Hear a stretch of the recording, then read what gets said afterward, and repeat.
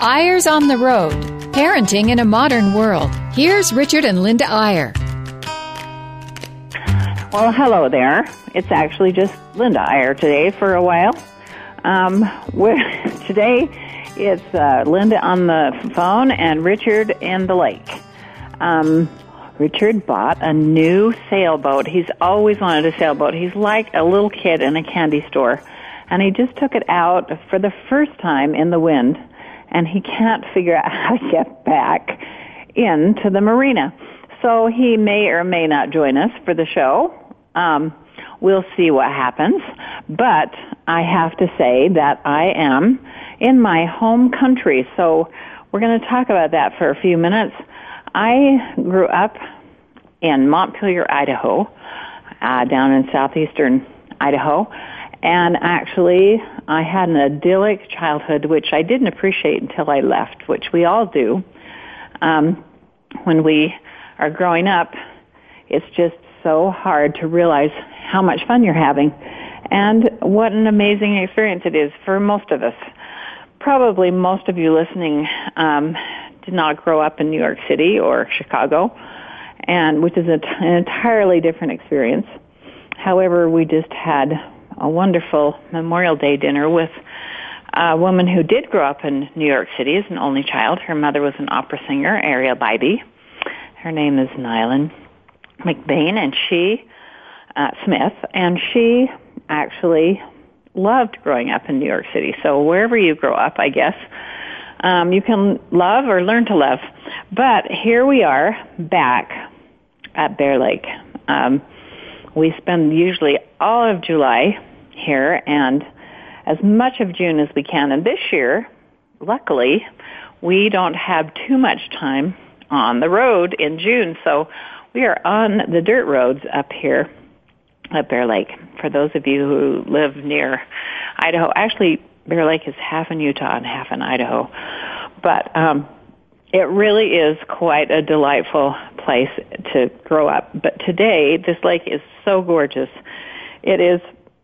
It's the same blue as the Mediterranean, probably better, more, and it's absolutely gorgeous. We're getting ready for a family reunion, which is going to happen in July from the 10th to the 14th, but all the kids kind of drizzle in and then drizzle out. We have most of the kids here all of July actually the moms come, bring the kids, and stay for most of the month. And the dads come in and out when they can. We're all together for 4 days. And we have one of the children in charge of the reunion every year, a couple. Two aren't married, and they usually do it together when it's their turn. But every year it's very exciting because we never know just quite what's going to happen. We try to organize it ourselves for a lot of years, and actually the reason we quit doing that is because the kids offered to do it, because Richard likes to have lots of meetings. He loves meetings because in meetings he can speak to the children and tell them what they should know. And the kids finally said, "Dad, we love you and we love your advice and we love hearing from you, but we want a little more fun." So we will do the reunion, organize it, and we'll allow you one night when you can tell us whatever you want to tell us. So that is kind of the allotment. It's pretty funny because they call it something different every year, and we just got a message today, but I can't remember. It's all alliteration of the evening, and actually it's only an hour and a half. I hope that Richard's okay with that, but it really is so fun to have all the kids together and for Richard to say his thing and then to have fun the rest of the time. And not that that's not fun. It's always good. One year we actually had an accountant who came here as part of the reunion and went through everything with the kids so that they were very clear about what was going to happen when we passed on. And that's always a good thing to have written down and to have in the kids' minds. And I think we've talked before on the show about it a little bit. But if you didn't happen to hear that show, let me just briefly say that We decided a long time ago that we were not going to have kids that were sitting around waiting for their inheritance so that they could start their lives. So we do have a family foundation, which we've had going for many years now, probably about 15. And we have a board, and the board is our children. And actually, our oldest daughter is the chairman of the board, and she runs, it's called the Iyer Realm Foundation. And she runs the foundation meeting every year during the reunion. So the first night of our reunion, that is exactly what we do. We have so much fun, and it's so interesting because what we do is we have a mission statement, and mostly it is for the aid of third world families, for not just women and children, but fathers, everybody who needs the help in certain situations. And because we have this foundation, we're able to send our kids to these areas that they suggest we help, and so that they can be on the ground. In fact, that's our method of choice in doing this. And it really is pretty interesting and pretty exciting to see what they come up with. It's not a huge amount of money. Hopefully it's gathering a little bit over the years. But we just have such a good time finding out what they've done and what they suggest we do. We have several kids with their fingers in projects in Africa. We may or may not have talked about our couple who got married. They both lived in New York City, and were both so sick of their jobs. They'd worked for 10 years. They were older when they got married, and decided that it was time to live life before they started their family. So they got married, and they went on a 1-year honeymoon, a humanitarian honeymoon. They first went to Mozambique because they both spoke Portuguese, and they worked with a wonderful organization there called Care for Life.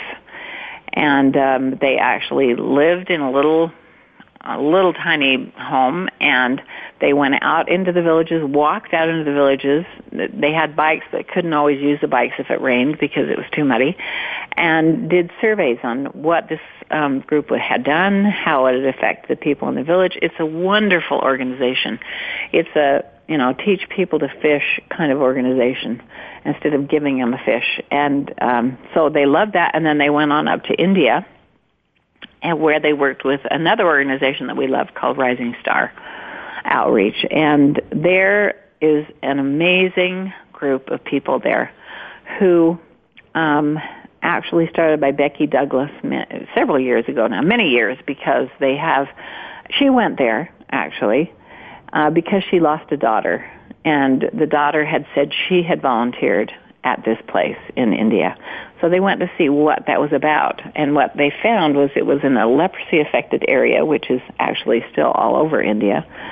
And she had worked in a little orphanage there, but in the process they found the most amazing situation in southern India, down below Chennai, if anybody listening recognizes that.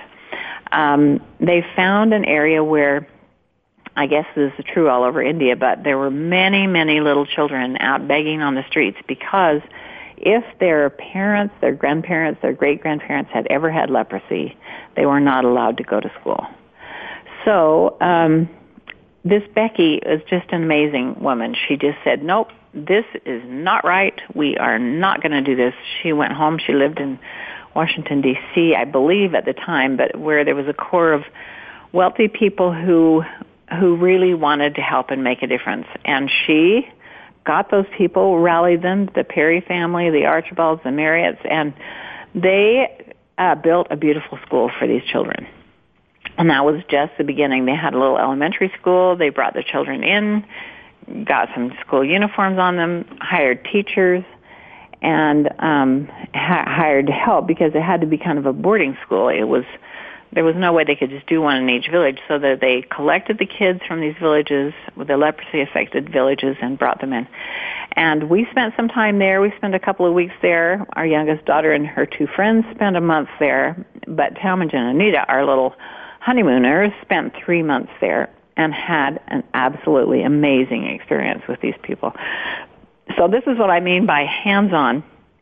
These people were doing amazing things, but they just needed some help. And so these kids know exactly where the money is going. They were able to fund their airfare to get there and then really find out and really make a difference while they were there. So this is our goal for our kids. It is actually the most fun thing we do at the reunion because we have several of in-law husbands who are involved also, one particularly in Bridgespan, which is the humanitarian arm of Bain Capital, which you may recognize from the Mitt Romney days. Anyway, they are doing these projects all over the world and have done so much research so they know what works and what doesn't work, which is just so fun. So during this meeting, everybody reports on what they've done, what they know, what the needs are, and then we vote. And Richard and I don't even have a vote. It's just the kids. They vote on where they want to give money and how they want to do it. And it is so fascinating to see the difference that they've been able to make over these few years. It really was started out as so tiny, and it's just kind of rolled through to some really quite amazing things. So that's one of the aspects of the family reunion. You'll be hearing more about that as we go on, I'm sure. But before I continue to talk about the reunion, and then also we promised that we'd talk a little bit about Richard's mother, who we were with last week, who's aging, and we'll talk about that in the second half. And maybe Richard will join us, and maybe he won't. So after this short break, we will be back, and we'll be excited to talk.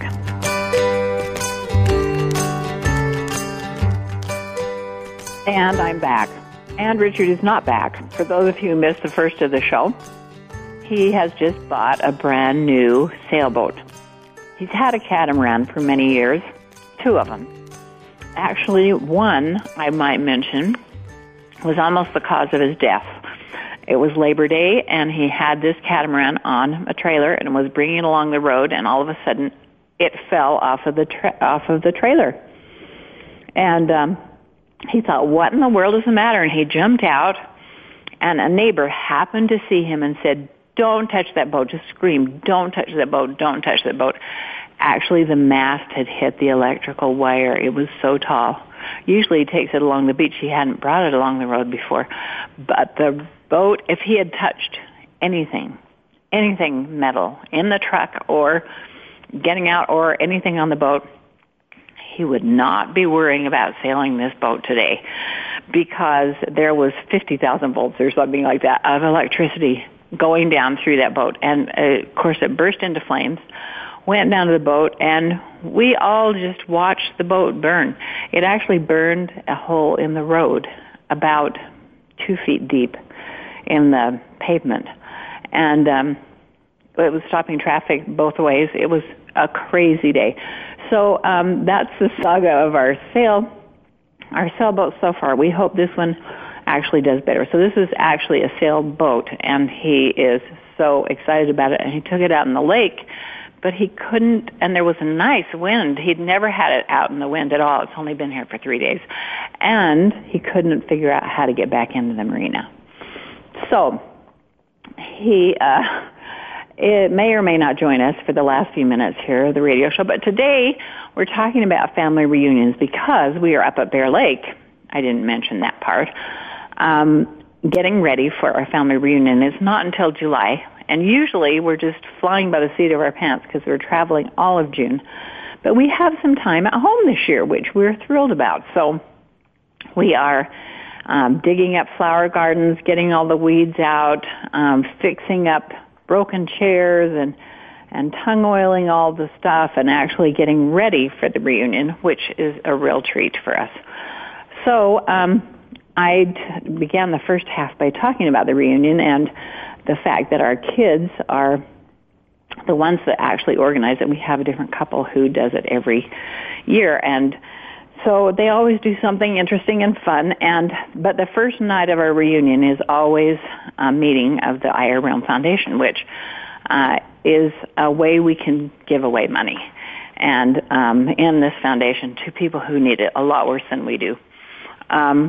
So we are then on the next 3 days, we have actually 4 days all together. There are 42 of us this year with the addition of a new baby this year. So we are so thrilled to have everybody here. It is absolutely a wild menagerie of people.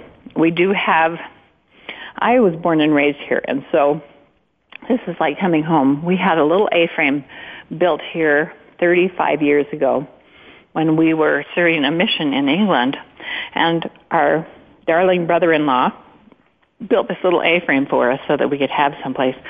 And in fact, I should back up even a little bit more for those who may be interested. We got this property on our wedding night. We had our reception over in Montpelier, and then Richard drove around in circles for a while to confuse me about where we were, and then we drove out to Bear Lake. And he actually, I didn't know where we were because I was blindfolded, but he unblindfolded me, and he got me out of the car and carried me over to this patch of sagebrush. And Richard, you may or may not know, is a bit eccentric on some things. And so I can say that when he's not here. Actually, I would say it if he was here because he knows that. But he carried me to the sagebrush and said, "This is our new home." And I thought, oh, fabulous. A honeymoon in the sagebrush. Where's the tent? What are we eating? Anyway, he said, "No, I just bought this little piece of land right here." And I said, "Are you kidding? You have no money in the world. How in the world did you buy this piece of land?" It was just a little piece of land, but really he had no money. And he said, "Well, your mom and dad gave me your insurance policy, and I turned it in. And I got the money, and it was $1,400, and I bought this piece of land for $1,400. Now, that was almost 44 years ago, so that was the reason for that price. But I can't remember if I was overjoyed or just thinking I'd married a crazy person. But anyway, I was happy, and I'm even happier now because it went from a little A-frame to adding a tennis court to some other property right next door. And we now have a house with 6 bedrooms in addition to the little A-frame. So that's 9 bedrooms for 9 children, and it's I'm getting joining a little more. You, honey, although you probably can't hear me very well from out here in the ocean. Oh, you are there. Wow, I was just telling the story about our wedding night when you brought me over to Bear Lake and carried me to the sagebrush and said, "This is our land," and how it's all gone from there. We've been talking about the reunion and all that, and you made it into the marina. I made it into the marina. I'm still alive, and the boat's a little bit off on the side, but I think I can get the sails down and motor on to safety. Well, I'm glad you're not out in that wind. For you listeners, he did call me while he was out in the wild wind, saying, "I'll just call from my cell phone," and I could barely hear him. I said, "No, you will not call from the cell phone because it's cutting out." I tried to call him 10 times to find out what the problem was. But anyway, I'm glad that you're in that little cove now, and I can hear you pretty well. We're going to write a book on near-death experiences at Bear Lake and other adventures, and we'll make an offer to all of these radio listeners. You know what? You're cutting about every other word, Richard, so maybe you better just cut out or just listen because the reception is terrible. But I have told them about your sailboat experience with the catamaran and your near-death experience, which was an interesting day. I'm just so glad that you're still here. So anyway. Well, let me just sign off by saying Linda's the one who knows everything, and don't believe everything she says, and I will join you next time from a real landline, and we'll have a lovely time. So all of you listeners, come on back. We love you all as parents. All right. So good. He's not going to be bothering us. Wow. That was pretty crazy trying to get a hold of him out there. But anyway, going on with the reunion. the second, third, and fourth days are all filled with things that the kids come up with. And last year, we may have talked about this on the radio show too, but the real star of the show last year was a fun thing that we had never thought of, and actually one of our daughters-in-law had done it at their reunion. And it was so fun because we had all the kids lined up on a table, and it was icky food. I mean, we have a son that went to Japan on his mission, and he was in charge of this activity, and he brought out all of these horrible foods that looked so terrible to the kids, like dried squid and also seaweed and tomato juice. Actually, the tomato juice was the worst for some of the kids.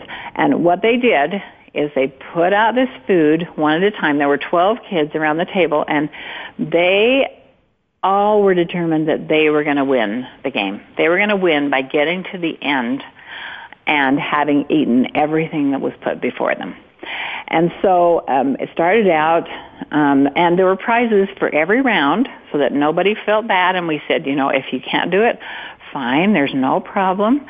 We just, we'll just go on, but you get your prize for every round that you do.